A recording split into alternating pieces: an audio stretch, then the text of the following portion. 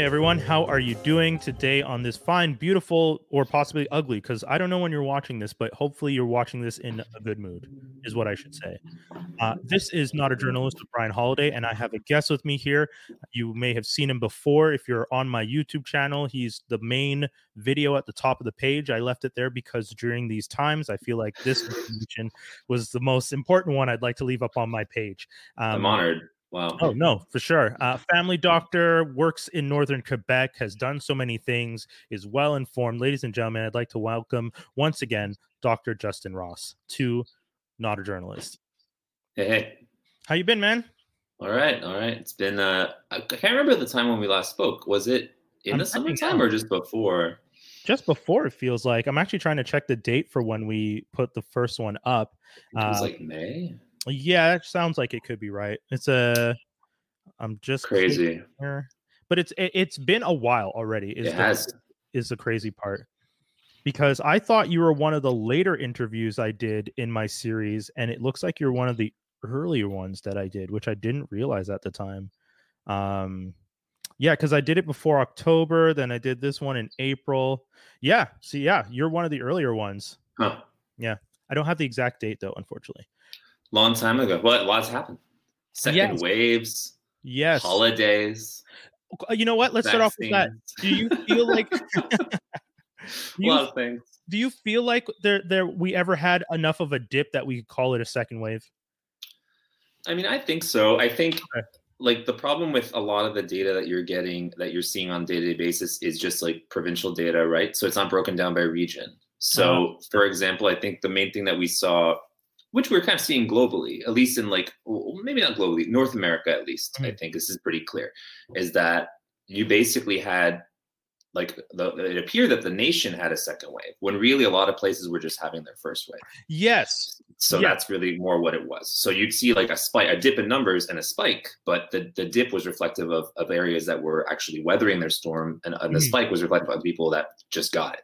So for example, like when we last spoke, New York was kind of dovetailing down, and that made it look like the country was doing well because most of the cases were here on the East Coast. Yes. Then shortly thereafter, in the summertime, the southern part of the United States was hit because it was brewing, over the course of the spring, right? So at that point, they were just exposed to it, and then after they went down, and then in the fall, it was the Midwest. Then you had like the Dakotas, Montana, Wyoming, and then over the holidays, it kind of everywhere kind of peaked again, because similarly, like in Canada and the US, you have like Thanksgiving in October, Thanksgiving in November in the States, and then Christmas time. People were just doing shit together. Yeah, so then you had exactly. So they were doing things together. So you naturally were going to have like a spike kind of everywhere. Yeah. But each place had like different levels of spikes depending on where you were. Yeah. So I think certainly depending on what like lens you're looking at, a lot of places really only had a first wave. But globally, like in each nation, it appeared like there was truly a second wave just because it was kind of moving around, especially in these larger places where the landmass is so big. Yeah. Quebec, is interesting because like if you look at the regions that were affected at the beginning, very like Montreal was hit extremely hard. Yeah. Quebec. Then later, Lac Saint Jean at one point was like the highest prevalence per capita like in Canada, which is kind of insane. And even the community that I work in only just recently last month was also one of the highest places per capita in the province. Yeah. Just because we're very isolated, very small, and we had a significant amount of cases. And that was the first time that any case, like real outbreak, occurred in that tiny First Nations community or region rather since the beginning. And that happened in January. So almost a year later, that was really the first time that they were really impacted. So I think that's kind of what you're seeing, is that the first wave is it just took time to move around because of restrictions that were in place. Yeah. But certainly after the holidays, everywhere had a little bump because people were just doing things together, right? Like even here in New York, you saw an increase, albeit it wasn't that significant compared to, let's say, other places where ICU capacity, hospital capacity was really tested. Here, not really. Quebec, it certainly was. California, it still is, unfortunately. I don't know enough about what's going on over there to really comment on why it's like that. I can't say, but it's kind of crazy how bad it is over there. From what I listen to, I listen to many podcasts. I listen to Tiger Belly with Bobby Lee. I listen to Joe Budden. I listen to a few podcasts of like people in the States, and a lot of the American Best Friends with Sashiro Zameda and Nicole Byer. And it sounds like a lot of people are talking about LA like it's still just booming. LA, like it's still, it understands that there's something going on, but it seems like a lot of people, at least in the entertainment industry, talk about it like we're doing everything we have to do, but they still talk about like going out, going to restaurants, you know, and not Bob. Like for example, on Tiger Belly, Bobby Lee himself doesn't talk. He doesn't go out. Him and his partner specifically talk about the fact that they are actively trying to quarantine.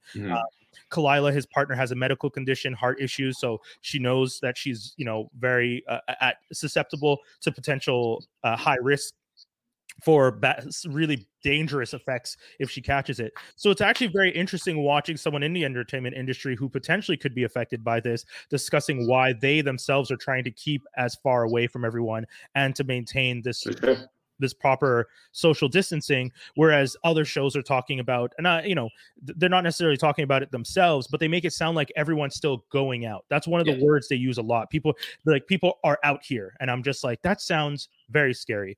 And you know, the last time we spoke, I just found 6 months ago was when we spoke. And it's true. Yeah. There's a big difference in what was going on and what was happening in the world. And it's crazy because it's true. When you said we spoke in May, I was thinking like, okay, yeah, that feels about right. But no, we spoke later than that. And it still didn't feel like the second wave. And it's still, to me, you know, equally as you were saying, that whole idea of the dovetail and then picking up in certain areas, I really do feel that the second wave is a now thing, and the first wave, as you explained, very much just took time to make its way around. That's definitely a concern. And I think one of the other things is it doesn't seem like people took it as serious in some places. For sure. I mean, I don't even want to use anti-mask. I'd like to say idiots. We have a lot of idiots who don't want to protect themselves. I usually try and put things in analogies for my friends and for myself sometimes, so I can try and frame it in a way that sounds easier. But the only version of framing a deadly virus that spreads through the air that I could think of was a deadly virus that spreads through the air. Like there's no analogy to explain. You know, I guess I was talking to my partner this morning about something, and I was like, maybe if it was worded as like a fire that's spreading, but that doesn't seem, it's not a good analogy because fires get put out easily, and you just, it's not like you need a mask. You just don't go near the fire. But this is a virus in the air that you don't see. You see fire, the virus you don't see. So there's just that kind of separation of, I don't see the danger, so I can't just believe the danger. It's interesting because like there's certainly a lot of like cultural aspects at work here, right? Like if you think, let's say, of like a lot of Southeast Asia and just Asia in general, like the notion of wearing a mask during flu season is normal. Everyone will just do it. This is a normal thing that people do. Yeah. And that's just part of their life. And to draw parallel to that, like working in my First Nations community, like let's say like westernized medicine is still very new for a lot of people, like the concept of taking medication. And unfortunately up there, because of food scarcity and like centuries of colonialism, a lot of people are more susceptible to certain types of medical illnesses like diabetes, like hypertension. And when they have that, similarly to COVID, like a lot of people at diagnosis feel fine. And it's like, I don't feel sick. I feel okay. Why should I take this medicine that you're pushing on me if I feel fine? And I try and like break it down in a way like, look, like right now you feel fine. That's like the most dangerous thing about this is that over time, these little changes in your body are going to maybe make you not feel fine. And usually at that point, when you're not feeling well, it's kind of, it often is too late. Something very bad has happened. And now we have an irreversible impact on some part of your body. And COVID with North America, at least westernized world, let's say Europe and North America, is that, look, we're very used to doing whatever we want, having access to whatever we want, whenever we want.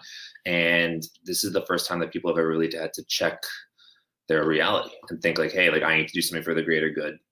And unfortunately, the main thing that I think really impacted people taking it serious or not is if they were impacted directly. Yeah. And that's why you saw the first wave bounce around.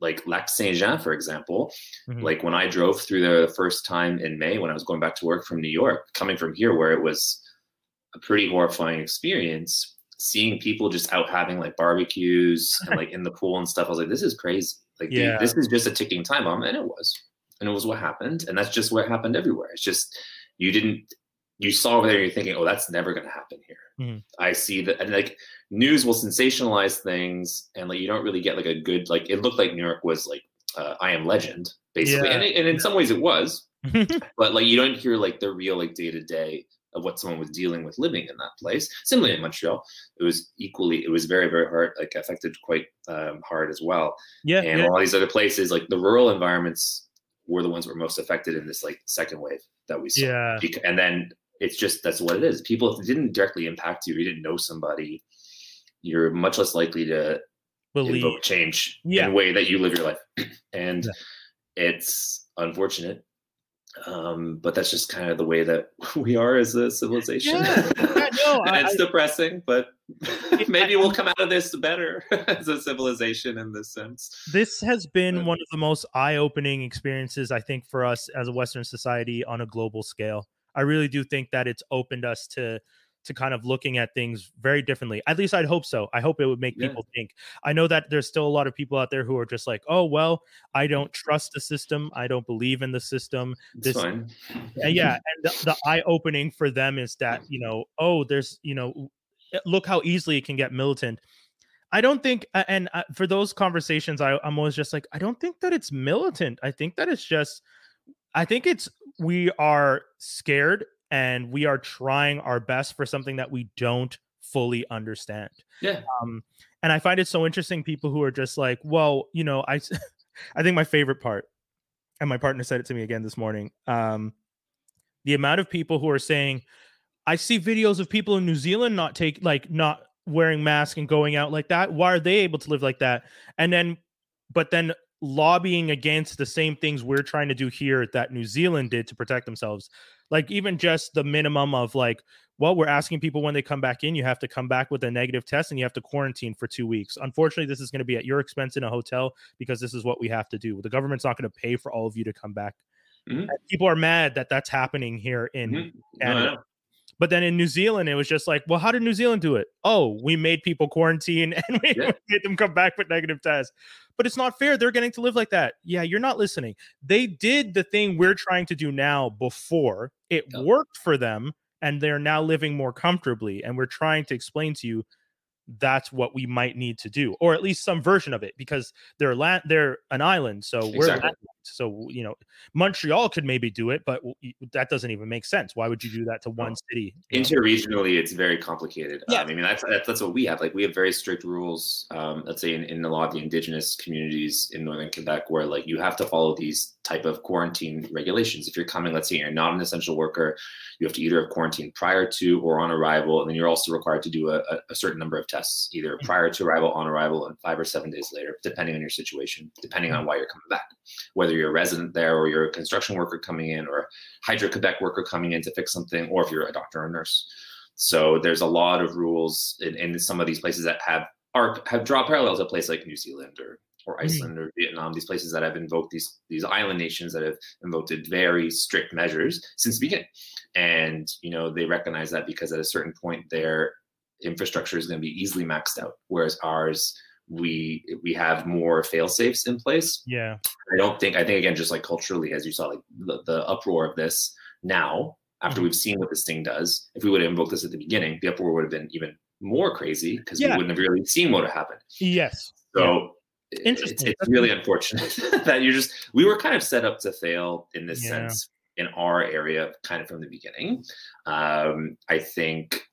I don't think there's much else that we could have done differently from that perspective. Like New Zealand is obviously a huge success, but they have a lot going for them, a lot of factors on their side to begin with. And now whenever they do have a case similar in Australia, they lock down the entire cities immediately. Yeah. Right. Like for months at a time, which is great.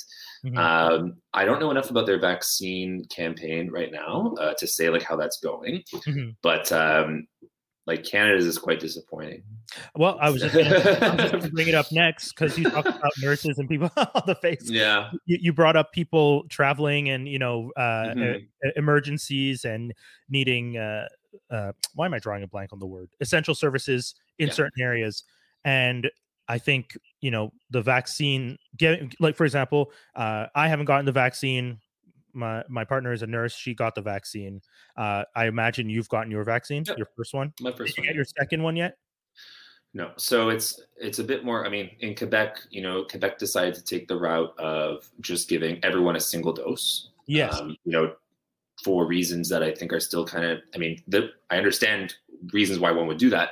Do I understand why Quebec necessarily did? I feel like it's still a bit nebulous. It seems like some of it was politically motivated, some of it was certainly public health motivated. Mm-hmm. But there was certainly at that time some data to show that a single dose is quite effective. Now we're showing more and more data is coming out that Pfizer and Moderna both being quite effective after a single dose to protect someone against it. That, is that data coming out because there's a lot of shortages? Supply is certainly much more limited than it was before. So I don't like that statement. Exactly. I know. There's a lot. It's unfortunate. You're sounding like us just question everything. It's just like, all of a sudden the single dose is more.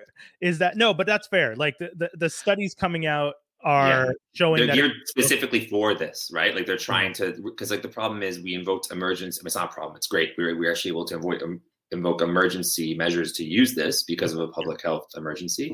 But we're just going to find out more as the months come along. So like no matter what, there's going to be someone on either side with like a powerful argument right now. Some saying, well, that studies showed this at the beginning. Well, now we're having new studies showing this. So it's difficult to say, do I think the harm, like, is there any harm just giving everybody a single dose? I mean, probably not. But ideally, it would be better if people could get their dose when the initial studies showed, just because that was what the study showed. That's the data that we have. Yeah. However, we're still looking into it going forward, and we're going to know more and more in the next couple of months what that means. I mean, so I've only gotten one. I only got one. My wife has both. She got both of hers here. She got 2 Pfizer doses here in New York at Mount Sinai. I got 1 Moderna dose in the north. We don't use Pfizer up there because we don't have the infrastructure to properly store it. Yeah, because that's the one that has to be stored at like minus something ungodly, right? Well, so presently, yes. So like now they're actually looking into, is it as effective just at normal freezing temperatures? So that's to try and help just increase volumes of people getting vaccinated, because it wasn't possible for any rural or remote location or third world country to use that vaccine because that low of temperature, you need specific fridges, specific freezers. I saw the protocols of how you're supposed to defrost and use it. It's like pages and upon pages. There's no way that would be able to be done in a location. The risk of something going wrong and losing a ton of supply is too high. So the risk benefit didn't make sense, and that's in that case. So Moderna is what they went with, and it's certainly just as good. So I got that. When was that? In January. Mid-January, I was vaccinated in my First Nations community. And then, so you're past because it's supposed to be 6 weeks, right, or something. Similar over here for my partner. And I you know what? Now that's reassuring, because last time when we spoke 6 months ago, you said, well, we're going to be the first ones who get it anyways, so we'll be guinea pigs, and we laughed about it. But you did get it. You did get it, and you seem fine so far. Looking just as handsome as before, so that's so good. It didn't ruin anything. But yeah, I guess because over here, I was worried when I started hearing that they were cutting your doses, because that to me, I feel bad making the analogy, but it sounded like old school drug dealer stuff. Like you cut the product so that you can sell more of the product. It sounded like, that's what the drug trade does. And so it's like, so there's that reaction. But it's hard not to see these decisions being made on the fly and not be concerned. But at the same time, I should understand that, like you said, which is important, the studies are still being done on this. Yeah, it's so dynamic, right? That's the thing. So it's like no matter who you are on either side, how like intent you are on declaring what your position is and justifying it, in the next couple of weeks, something else could come out to either be against or for it. So we're literally living like a study ongoing altogether, right, globally. So it's an extremely dynamic process. I'm just happy that we're shown that the ones that are existing are having some great impact and great effect, because this is kind of unprecedented that this type of vaccination was rolled out this quickly. So that's pretty amazing. But now it's just about getting those into people, and that's here in New York, it's certainly complicated. The online system to get an appointment is very weird and not user friendly. And in Canada, I mean, at least in Quebec, I don't know what's going on. I mean, from my perspective, I just know I'm not getting it right now. So No. I haven't really been paying attention. Exactly. Because I'm like, they haven't really, like, it sounds like elderly and medical. Those are the focuses. So, and I think one of the positives is that as a community in Quebec, I haven't heard many people being aggressive or crying out to like make sure they get theirs ahead of anybody else. Like, Sure. Which is either a sign of they may not want to take it right away, or that they hopefully more positively accept that this is needed for specific groups, and that we at this age and these, you know, this level of health are fine and can wait it a little bit longer. How did you feel after you got yours? After you got your first shot? I felt fine. Okay. I didn't have any real side effects at all. I felt a bit tired, but which is normal, right? For a vaccine, it's just your body adjusting to. Yeah, so it depends. So like some people after the first dose can feel like very similar side effects one would feel after getting their flu shots. And some people feel like they feel a little bit under the weather. Like the most common side effects being like some fatigue, maybe a bit of headache. Some people can even have like a low grade fever, either documented or like subjective, just feeling, oh, I feel sweaty, I feel shivery. But those are usually the most common things. It'd be rare, let's say, if somebody after a first vaccine developed like a cough, that would not be normal, for example. So like, let's say if someone said, oh, I'm starting to cough, I'm starting to have difficulty breathing, it's like, that's kind of atypical. Either they're having like a severe allergic reaction or they're just sick. Like, because like obviously after you get your vaccine, the effectiveness of the vaccination for you developing some type of protection takes time. So it's possible you could have been exposed days prior. And then these symptoms, are they because of the vaccine or because of COVID? So we've like stratified the symptoms into different categories. And the ones I just mentioned, like fatigue, headache, some degree of subjective fever, and like myalgias, like muscle aches and chills. These are the kind of the most common ones that one would see. Losing your sense of smell, losing your sense of taste, cough, difficulty breathing are very uncommon. That would not be something that one would expect. So then you're thinking, okay, I'm probably just sick. I probably should just go get tested. This isn't the vaccine, because you can get it. After having been vaccinated. You know, it's interesting in our region in northern Quebec where we had this outbreak recently. It was happening at the same time as we were starting our vaccine campaign. Okay, I was going to ask. So it occurred over the course of a month. The outbreak, as well as the same time as people were getting vaccinated. So we were seeing people get COVID after having received one dose within that 2-week period. So, oh, I got my vaccine 8 days ago, I have COVID now. Or I got my vaccine 3 weeks ago, I have COVID now. However, what we were seeing, which is just so interesting, I don't have all like the data on hand. We have a field epidemiologist that was working with us, because this was kind of a very unique situation where we were an outbreak happening at the same time as we were vaccinating so many people. So the bulk of our people were very mildly symptomatic or asymptomatic. And it's interesting because you would think, looking at like the makeup of our population, who have a tremendous amount of like limited health resources, food scarcity, medical comorbidities, and are a very at-risk population. That's why they're getting the vaccine to begin with, weathered this outbreak like with tremendous resilience and did very, very well. Like of all we had about 100 cases, one person passed away during the outbreak, but no real hospitalizations otherwise. And a significant amount were asymptomatic.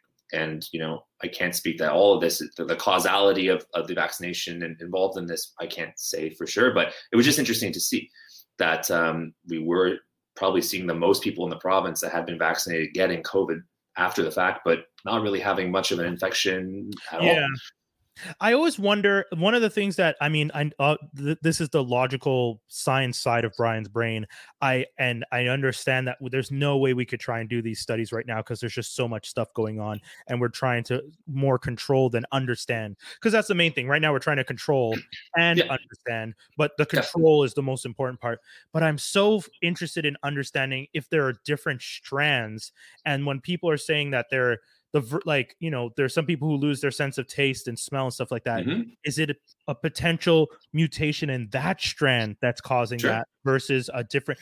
And that those are all things that, you know, later on when we look at antibodies and stuff, I'd be very interested in seeing, because I mean, I didn't like, I remember the first time I heard about people losing their sense of smell and their sense of taste was when Will Smith had his guest on to talk about COVID very early on. And they had a young woman come on, and she said, early on, she said, I lost my sense of taste and smell, and I didn't understand what was happening. And I had never heard anyone else talk about that. And it made me wonder, did she catch a different strain? But obviously at the time, no one was trying to figure out if she caught a different strain. They're just like, you have COVID, you have COVID.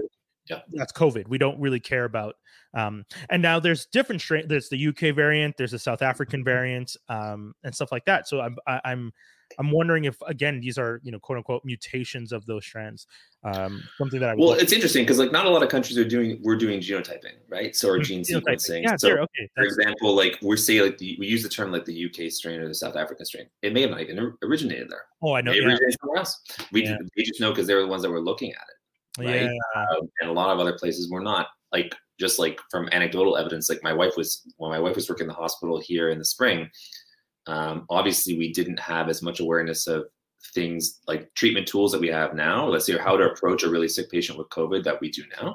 But still, just like her description of like her ICU patients dying so fast was quite remarkable. She's like, now I'll have a patient that has it, and they're just not dying as quickly. She's like, I'm sure that what we had then, if we had really looked into it, there would have been a definite changes in the genetic makeup of the virus. And it's also, there's just like changes in different people. Like everybody's reacting so differently to this, that like they're going to find a lot of interesting stuff when we look back, like in maybe 10, 15 years in terms of why this confer, like these like long haulers who have symptoms for months. Like so many of my wife's colleagues who, let's say, had changes in sense or smell or taste in the spring, still to this day, like they can't smell citrus.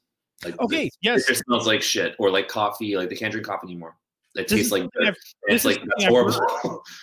Like that doesn't happen to everybody. It can't happen, and it's interesting. Just that it's the bulk of her colleagues that got it at the beginning. So I'm sure there are genetic changes that confer this, either in people or in the virus. But we just don't know enough. Like you're saying, we're trying to mitigate and understand at the same time, and it's difficult. Because that's a neurological side effect, right? The fact that it's essentially rewritten how your sense of smell works. Yeah. Interesting. Exactly.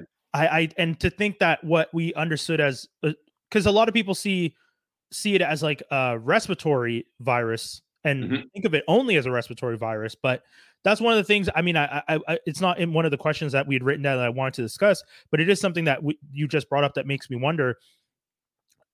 When they start to do the research later on, or even some of the cases right now, when we look at this, are we going to reclassify it? Because right now, as it's being, like, people keep saying COVID, coronavirus, and stuff like that, but I've never seen the common cold or the any of the other viruses affect how your sense of smell is affected while you're sick, and then past that point. The fact that you mentioned people who got it early on who still can't, who their sense of smell for citrus has changed.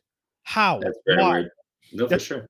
So I'm really, that's the thing. Like when we, like, I don't know, I just keep thinking about it, and I'm just like, this is such an interesting, weird nerd science thing because I fascinated by the idea that, this is why I was saying, I think I said it to you last time. If not, I may have said it in other platforms, but I've definitely said it. Sometimes when we talk about this virus, I think of it as one of the most intelligent evolved viruses, because the way it passes is through respiratory, but it affects the body in so many different ways. And that to me seems so interesting. And it's not interesting in, I know some people are going to be offended. It's like, oh, it's killing people. Yes, it is killing people. And I don't mean interested in a morbid way. I mean interested in the way that I would love us to analyze so that we can prepare and protect ourselves. Because that's the other thing.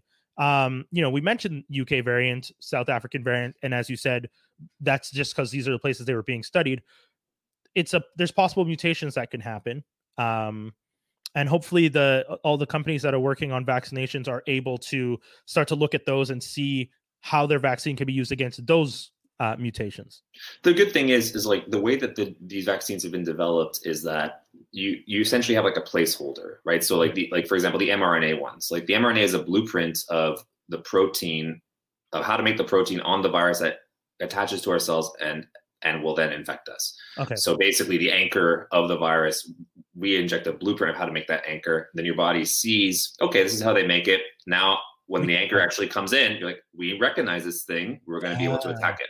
Okay. Now, the problem is with some of these other variants is that it's that anchor. It looks a little bit different. But the nice thing is, because we know what that anchor looks like, we can just change the blueprint in a lot of these vaccines and just give another one. Okay. So the way that the vaccine is developed is that it's kind of like you just sub in that new blueprint for it. So if let's say we do need a booster for whatever reason, because one of these, as we've seen, some variants are more responsive than others. Seemingly a booster will be very, very possible. And it shouldn't take that long, because the main thing was actually being able to develop a vaccine that used this kind of blueprint mRNA structure, period. That was the most innovative thing. Yeah. Now we could just sub in a new thing. And like people are thinking after this, can we use this for other common viruses? Can you use this, that like viruses that cause like croup in children, or like other like common cold type of viruses? Could those be eradicated using the same type of infrastructure with vaccination, which is very unheard of, has never been used before? Yeah. So that is reassuring, at least that we know that we can sub in whatever genetic variants we see at that level. At least theoretically, that's theoretically what should be able to be done.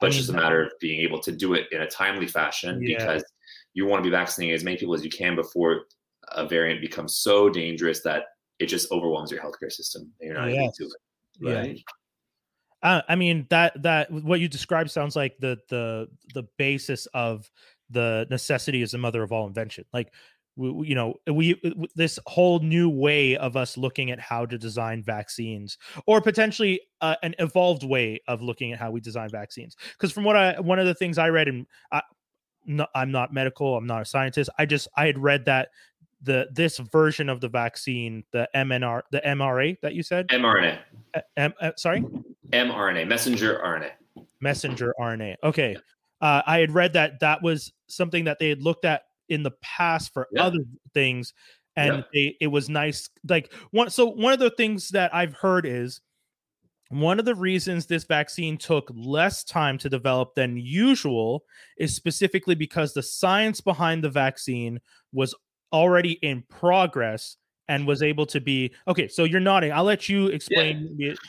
So basically, like if you think of like the world of research, for example, like the world of research is as boring as it is to some. It's extremely cutthroat for a lot of other people, because the law, like what gears research to be approved or not approved. Like universities will be, I say, giving grants to individuals so that they can then develop something, get a patent, and then the university's name is on it. Or companies will be able to do that too, like Pfizer, like Moderna. Now, if you go back 15 years ago, the idea of making an mRNA vaccine is not that sexy. It's not something that's going to make anyone any money. So like you might have a couple people doing it around the world without a lot of funds. Fast forward, but they're developing some stuff. So we're not starting from zero. So they did have some plans, some ideas, some science was there years ago. Now fast forward to COVID time, where like basically any grant for research other than COVID is often being shot down. That's like, this is not what we need money for right now. We need to develop this. So you have every single person essentially in any lab who was previously working on some other pharmaceutical thing or some other virology thing or bacterial thing is now putting all their energy into COVID.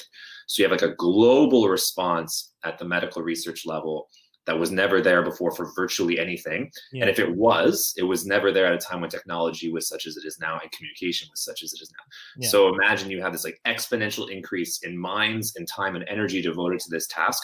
Obviously, it's going to be done quicker. But the fact that there were this kind of foundation that was developed years ago, but at that time wasn't as interesting, really made for this to be possible present day, which is kind of what we were talking about last time. You were saying like, I'm worried this vaccine came out too quick. Are we cutting corners? It's like, realistically, no. We've just never had a moment where every single person in the scientific community is kind of united to stop something. It's kind of like all those. It's like those Avengers Assemble moments. You know, like we have all people coming through these portals, coming through that, or you got like in like Independence Day where it's like we figured out how to beat them. You have the British guy in the desert with the Morse code, send it out, and Bill Pullman's doing a speech just like that. Except we're fighting a virus, and it's just like we've never had that happen really before. So that certainly is a big part of why this was able to be done so quickly, which is crazy. I would like everyone listening to this to take a moment to recognize that if we had this approach to more things in the world, we could solve a lot of other issues, by the way. I know that COVID was this villain that showed up and just started taking everyone out, and no regard for age.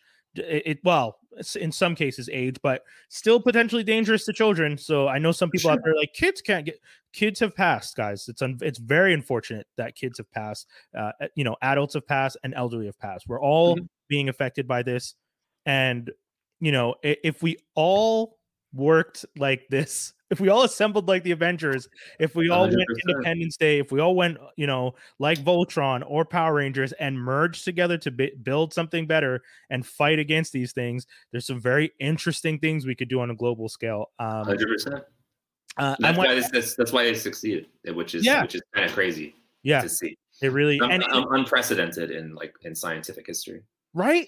And I hope we can, and like you said, we have the technology to transfer information so much faster. So someone who's working on it in America can send information to someone who's working on it in China like that instantaneously through the technology that we have available to us. Whereas back in the day, trying to send data across from one continent to the other may have taken longer. So we have the infrastructure to get the information across to each other way faster, and we should work together. I would love that. If we could put aside differences to try and solve so many things, it would be incredible. But then, anyways, I don't even want to go into how we decide the hierarchy of importance, because that turns into a whole other conversation. I wanted to ask you about this though. Sure. In a world where on a scale from you're suggesting people get it to it's mandatory, where would you put medical professionals on that?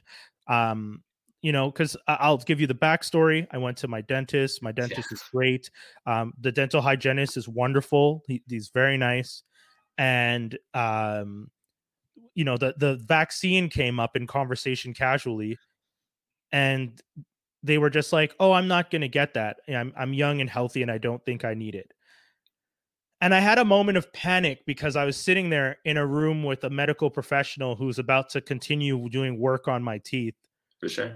And I'm thinking, you don't want to get the vaccine because you believe that you being healthy is good enough to do what? Like, I don't I get that. So one thing, I understand that the vaccine itself does not stop people from getting COVID.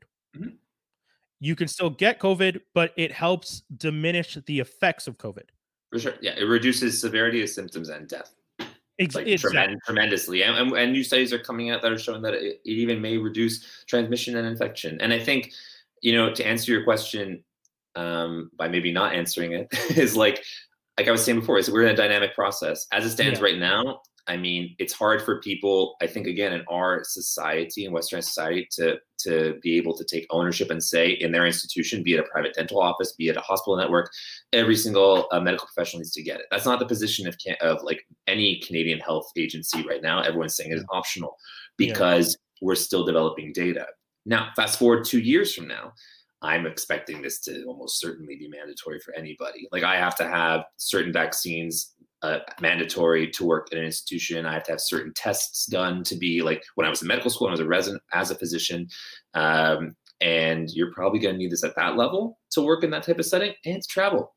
Like, I'm sure this idea of like this concept of like a vaccine passport is almost definitely going to be developed if we're going to be seeing significant reductions in transmission with this, depending on what the next couple of months and years show with the data. But I don't think it's a matter of, it's just a matter of when, and it's like in my mind, what I was asked by the First Nations Youth Council where I work, and the vaccine group, like the vaccine, how am I saying this? The vaccine implementation committee in my First Nations community to kind of do a couple of little like social media videos to help motivate the youth, because the youth are able to get, like 18 and over, are able to get vaccines there because they're Indigenous and they're in a remote community. But there was a tremendous hesitancy at that level. People who were young were not really into getting vaccinated because, just like your hygienist said, I'm young, I'm healthy, why should I do it? That's not going to affect me. But basically what I come back to is how do you see this ending? Yeah. Like, let's just talk about how shit life is right now for everybody. And like, it's not going away. Yeah. Like, you're just seeing a roller coaster. Things are going up, things are going up. We're going to impose restrictions, we're going to take them. At least that's what we're doing it in the western part of the world. And that's how restrictions are up and down, up and down, up and down, up and down. It's not ending. It's not going to go away. We don't have any medication that you can take that can actually prevent it right now. We have some things that can prevent you if you're really sick from dying in hospital. Yeah. But like, there's nothing else we can do right now. So this is really the only out that we have. And for me, like, just, I'm so tired of this shit that I have no problem going down that road, because I know that this is our best shot at, like, pun not intended, of getting back to some semblance of normalcy. It's like, otherwise, what is the path to that? I don't know what it is. And then you're going to see all these people, let's say, who may be, let's say, against the idea of vaccination. Fast forward 2 years, they're not going to be able to do shit. They're not going to they may not be able to get a job. They may not be able to get on a plane. They may not be able to leave, like, and go into a certain state, certain town, other countries. So it's going to be interesting to see how this concept of immunization becomes part of your, like, identification going forward.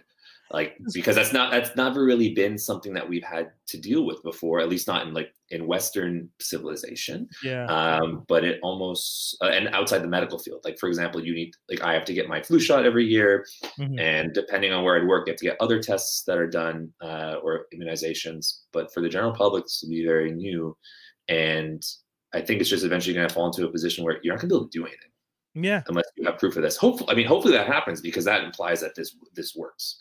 Right. What you're describing is a world where we've vaccinated people. It's down to 0% or 0.1%. The people who are refusing to get the vaccine are being told, "Hey, we can't bring you into this community because we've been able to control, and we feel safe and comfortable, and you are an external source that could be dangerous to us." So, if it, once again, that's one of the things when people are saying so it's not cancel culture, it's consequence culture. And I think that's a really important part. You have the right to make the decision not to get the vaccine, but there are consequences to that decision. And the consequences are, in a world where other people have decided to take the vaccine and feel more comfortable around people who've taken the vaccine, who has not taken it might be excluded from things because you could be a potential danger to people. Sure. If it shows that if they work at the level that we're hoping that they work, right? If they don't, then it doesn't matter. But if we continue on the path that we're on, which all data is kind of showing that they do work very well, it might come to that. It might come to that point. And like, I have a hard time reconciling, like, if, let's say, I haven't been faced with one of my colleagues refusing it. All of my colleagues have gotten their vaccinations, nurses, physicians, and like, frontline staff in the clinic. Like, almost everybody has. But it'll be interesting to see, like, if one of my colleagues said no. I would love to have a chat with them, say, what's your just like, what? So I'm just curious, what is your angle here? What are you hoping? Are you hoping to be in, like, the minutia people that don't get it but are protected by herd immunity? Is that what you're hoping? Like, maybe that's what it is. But we don't know if that's realistically going to be possible. And governments are closing borders now for people. I could easily see them making that decision to not allow someone to enter the country unless they have, like, proof of immunization. Or get on a plane. Like, businesses can do what they want to do. They're not allowing people to get on with masks. They could easily invoke that too. So it'll be interesting to see. But I have my first dose. I'm hoping to I'll probably get my second one when I go back up north, because here in New York, the problem is, to get a second dose, you had to have received your first dose here, because they're all coupled together. So I'm not going to be able to get a second dose here. So I'll be, like, in that 2 to 3 month period post getting my first one. But I mean, it is what it is. I'm thankful that I was able to get it. Yeah. I mean, I'm happy you were able to get it. I'm happy that, I truly believe medical professionals and the elderly definitely, and at risk, high risk, were definitely the groups that we needed to focus on. Those were the groups the elderly and the at risk were the groups we were losing the most, and medical was the group that was helping save them. So without the medical, we're not saving them, and then they're also, it's cyclical, right? So people, and that's when I sometimes hear the people who are upset that they can't get their vaccine. It's just like, but are you part of solving the issue? Or are you in danger of dying sooner? Those are the things that I feel that people need to consider, because I feel like those are the very basic logical questions as to why you would know you don't need it yet. You should get it, but right now, I don't think you need it yet. What's interesting is here, like, they're, at least in New York State, they've done a very good job, I think, of, like, explaining the tiers of people who are now eligible to get it. Hmm. For example, like here in New York, like indoor dining, I think is reopened again, but like a lot of the places that we go to, like they don't even bother opening it because like we don't feel comfortable doing that. Yeah. So like I'll go to like a place and get a cup of coffee or have like lunch with my wife outside, like in a place that we feel safe, that we're trying to help out, that's in our neighborhood. Yeah. And then, but like half their staff has been vaccinated now, because like frontline hospitality, people, let's say, who are delivery people, who work at grocery stores or in pharmacies, anything like that, are eligible to get it. So interesting. Yeah, it's amazing. Yeah, I don't know if they did that in Quebec, that front line. That's interesting. Okay. Yeah, so they're all getting it. And they're all like in the tier that's getting it now, which is awesome. So like we went out for lunch last weekend at this place that we try and are helping to support, and they're telling us 90% of our staff has been vaccinated. I was like, that's incredible. That's amazing that you guys were able to do that. And like that's just, you just feel like, okay, things are moving like slowly, but hopefully, next step. And like they just released a list of all like certain conditions. If you have these type of conditions, you're eligible to get it. Like in New Jersey, for example, if you smoke, you're able to get vaccinated. Just because I heard about that. I heard people complaining about that. I definitely I think I understand the emotion behind it. Yes. But this is the choice. This is yeah. I understand the emotion behind it. I understand feeling like, well, I've been living a healthier life, but I'm not eligible for the life-saving thing. So I get that emotion, but at the same time, I find that interesting that in the States or New Jersey, a state is doing that, because I feel like in Quebec, that's something that would maybe be very controversial. Yeah, it would be controversial, but so the reason I'm saying that in a universal healthcare system, protecting people at all costs that's always been the case, right? You're protecting everyone. It doesn't matter. Yeah. In a private system, in my head, I think of it more as like, well, I guess it's because I think of the insurance companies, and the insurance companies might not insure someone who was a smoker. For sure. They normally wouldn't. Yeah. So like they probably want to protect, like you thinking like, oh, I want to protect this person from getting it because they're going to be sicker. They're going to incur more cost. They're going to take up a bed. So I think like there's definitely that aspect. Certainly someone who smokes is going to be at more risk of decompensating, of being admitted, of causing the infrastructure to get clogged up. So like there's arguments on both sides. I wasn't that much of an uproar when I heard it. I was just more like, hey, look, they have guidelines. They have things that are clear, and they're communicating it to the community in a way that's easily understood. That's, I think, at the end of the day, what I ask for more. Yeah. That I know if I can get, because like honestly, in Quebec right now, it's like I can't tell you who is as easily, and like that's where I spend half of my time, and I work. And my community was very easy because everyone over 18 can get it, and it's like your Indigenous community, you were like the priority to be getting it, so it was a lot easier. But speaking of under 18 kids going back to school. Recently, they've been saying that some of the cases that we're seeing are spread because kids are being back in school and stuff like that. Sure. Mental health versus community surviving.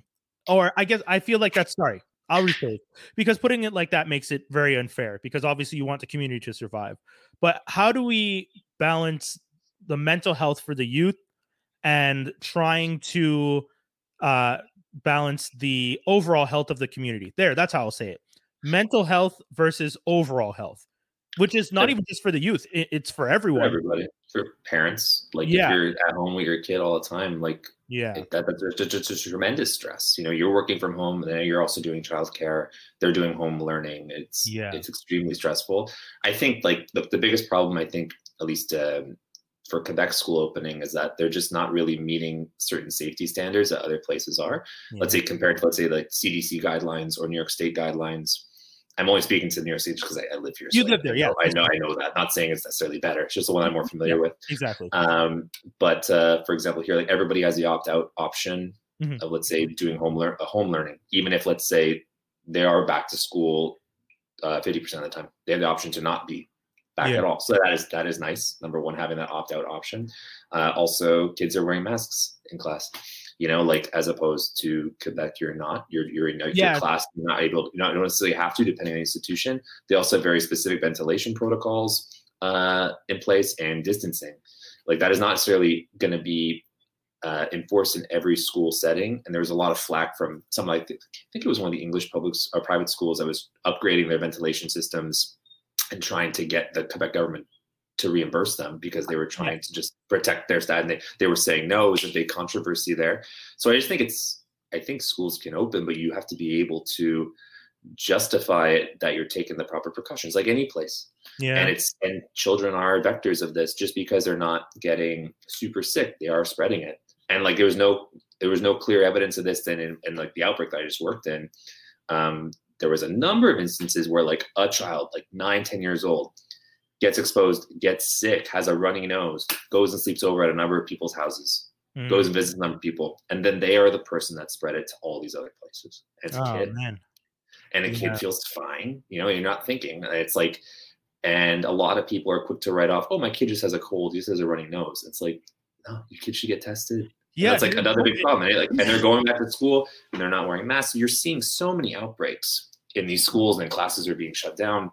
So I think there's a way to do it, but right now we don't have the measures in place to do it safely, at least from what they currently are presenting at the Quebec level, because I think they're trying to make it the least traumatic as possible for children. And I get it. For sure, this has been a traumatic time. You want them to go back to school, have some semblance of normalcy, but it's going to be at a cost, and that's going to be, they're going to be spreading the infection between each other and then to the people they go home to.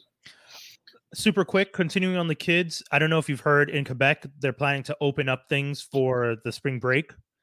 They're planning to open up like movie theaters, indoor skating rinks, indoor pools. You know, you're going to be allowed to be in groups of 8, if I'm not mistaken. There's a whole bunch of stuff, but all that to say, last year one of the big spreaders was spring break, right? We realized that the return from spring break caused from travel, a lot of travel, exactly. In this case, kids aren't going to be traveling outside of the province, but they're going to still be intertwining and interacting in small spaces. What are some of the things that we could do? Because obviously there's no way of stopping it. I would love to stop it. I don't think it's safe. I also don't have kids. So as someone who doesn't have kids, me either. No, kids, they want to be social. You want to be having your child socialized for sure. It's part of their development, right? And it's very important. That's something I feel that we should mention. We both don't have kids. We're talking this very much as outsiders, which I feel is also important though, because sometimes if you're in it, it's hard for you to understand it. Maybe to be objective. I don't know. Yeah. But but I think, there's a way to do it again. Like for example, you're saying people can hang out in groups of 8. So it's one thing if you're hanging out with like one other family and you've chosen, this is the only family that we're seeing. Yeah. We are the only 2 units that will be together for the duration going forward. We've created a bubble together and that's it. The problem is this was never really properly like implemented in Quebec. So you're seeing a lot of people who just like bounce around. Yeah. Oh, we're 8. It's fine. We're allowed to be 6. It's okay. And that's the problem, is that like whether you're 3 or 6 or 12, it's the differences that make up that group and the inconsistencies in who you're with that causes this to spread so quickly. So if you're always with the same 6 people the entire time and you have an open dialogue and discussion about like, hey, if someone is sick, you need to tell us. And like, we're not going to be mad at you. It's just, we want to know. You have to be open and upfront and transparent. And unfortunately, we're not very good at doing that as people. You know, it's just like you're ashamed, you're embarrassed, you want to make somebody feel uncomfortable, but you have to pair up and choose who's going to be in your bubble, and that's it. And that's your bubble. And that's like really the only way that you can do it. Because I think a lot of people are going to hang their hat on, oh yeah, I can be 8 or I can be 6, and just think of a number. Yeah. And then you're mixing things up all the time. It's like, then it doesn't mean anything. Then you've seen really like 50 people. You know what I mean? And it's the idea is that you have to have that household or that family unit and yours, that's it. You're not seeing anybody else. And that gives you some semblance of social stimulation, of socialization for your kids, for you. But you're being as safe as possible. And you are prepared to have that dialogue of like, hey, I'm sick, we can't do anything. Yeah. Hey, I was sick, you should get tested. Hey, I was exposed, you should get tested. And that's the way you need to be talking about it. I feel like that is one of the most important things that we could take away from this whole conversation, that being responsible for yourself and being open and honest in communicating with other people is the utmost importance in this situation. Just having the courage, which I find it even interesting that we have to say courage, but having the courage to tell someone else, hey, I may have been exposed. I'm getting tested. You should get tested. And, and I think the most important thing is as the person receiving that information, don't play the blame game. We don't have time for it. Accept that they're speaking to you, because if you start making people feel guilty about stuff, this is why people aren't going to want to communicate. Exactly. Because I remember the first time that I potentially had been exposed to it, and I had gone to drop off something at my mom's, and that dread of calling my mom to tell her I may have been exposed. I'm waiting to find out from person X about person X and person Y, and then I told my mom was like, yeah, it's fine.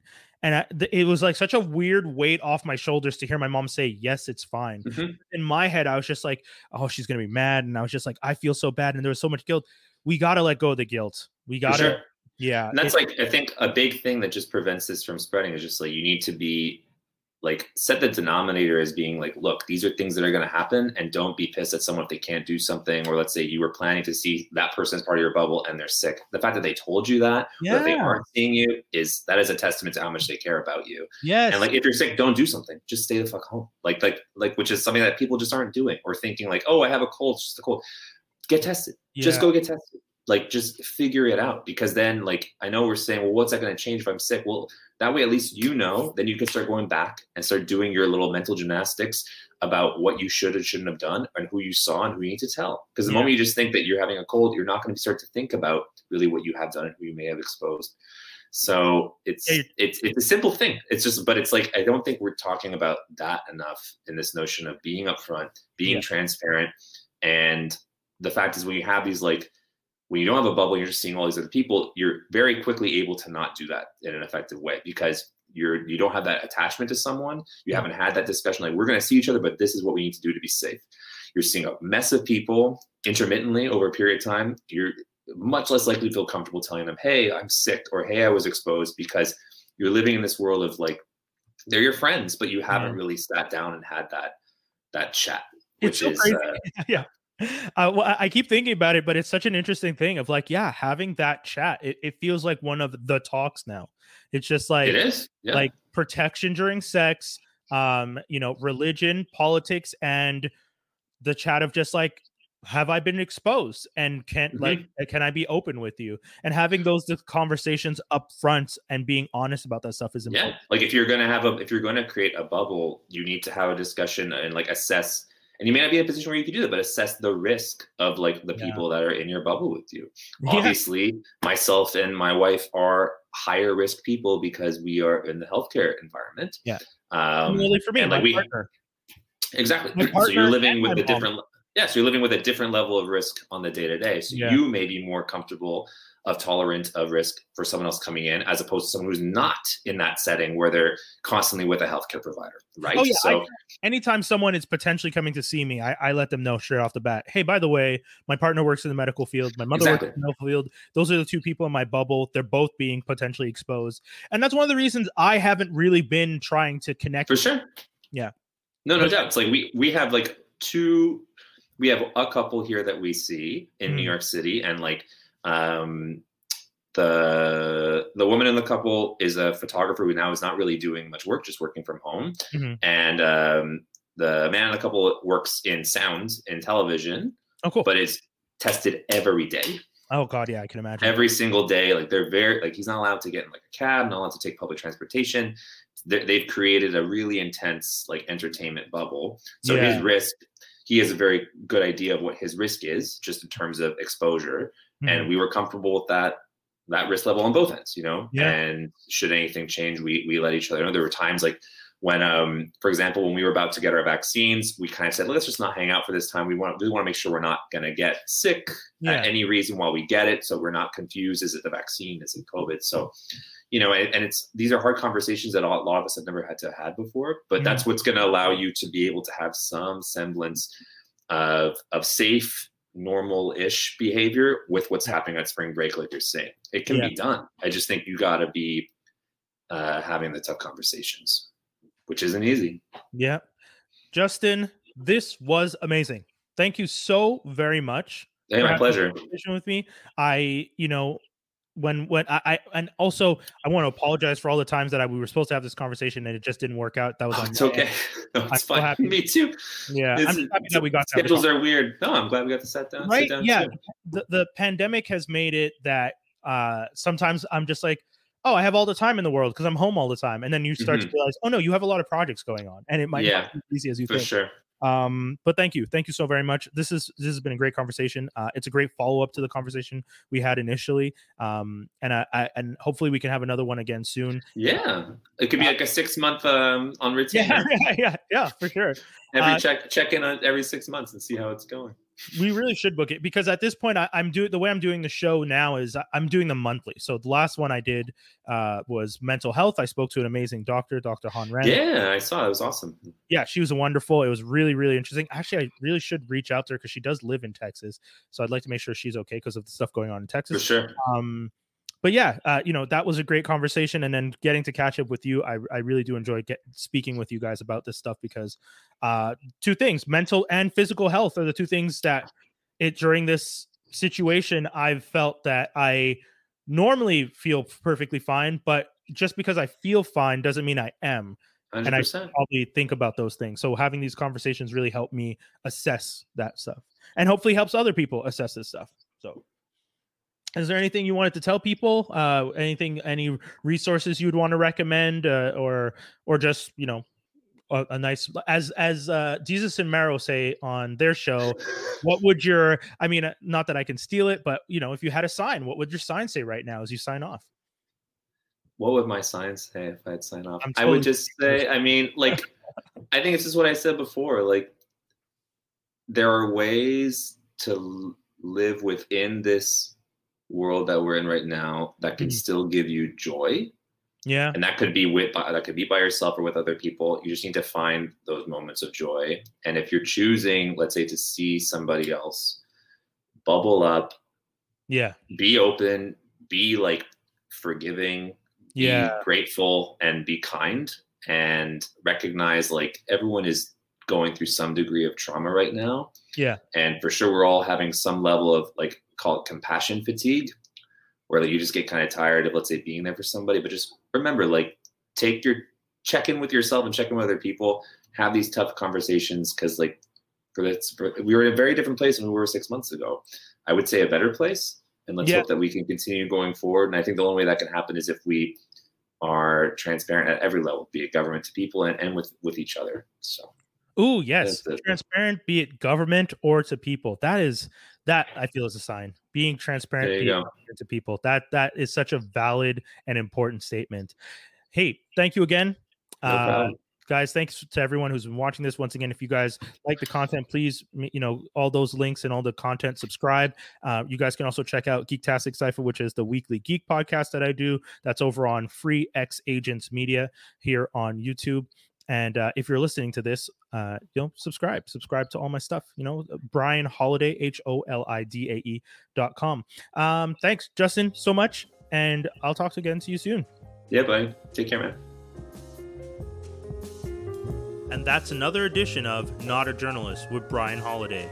You guys can find more episodes on brianholiday.com. That's BRIANHOLIDAE. Also follow me on all social media platforms at Brian Holiday. If you guys want to support me, make sure to check out my Ko-fi page. That's ko-fi.com/Brian Holiday. And if you have something to say, you can leave a message at anchor.fm/not-a-journalist/message, and I'll add it to the next episode. Thanks for tuning in, everyone.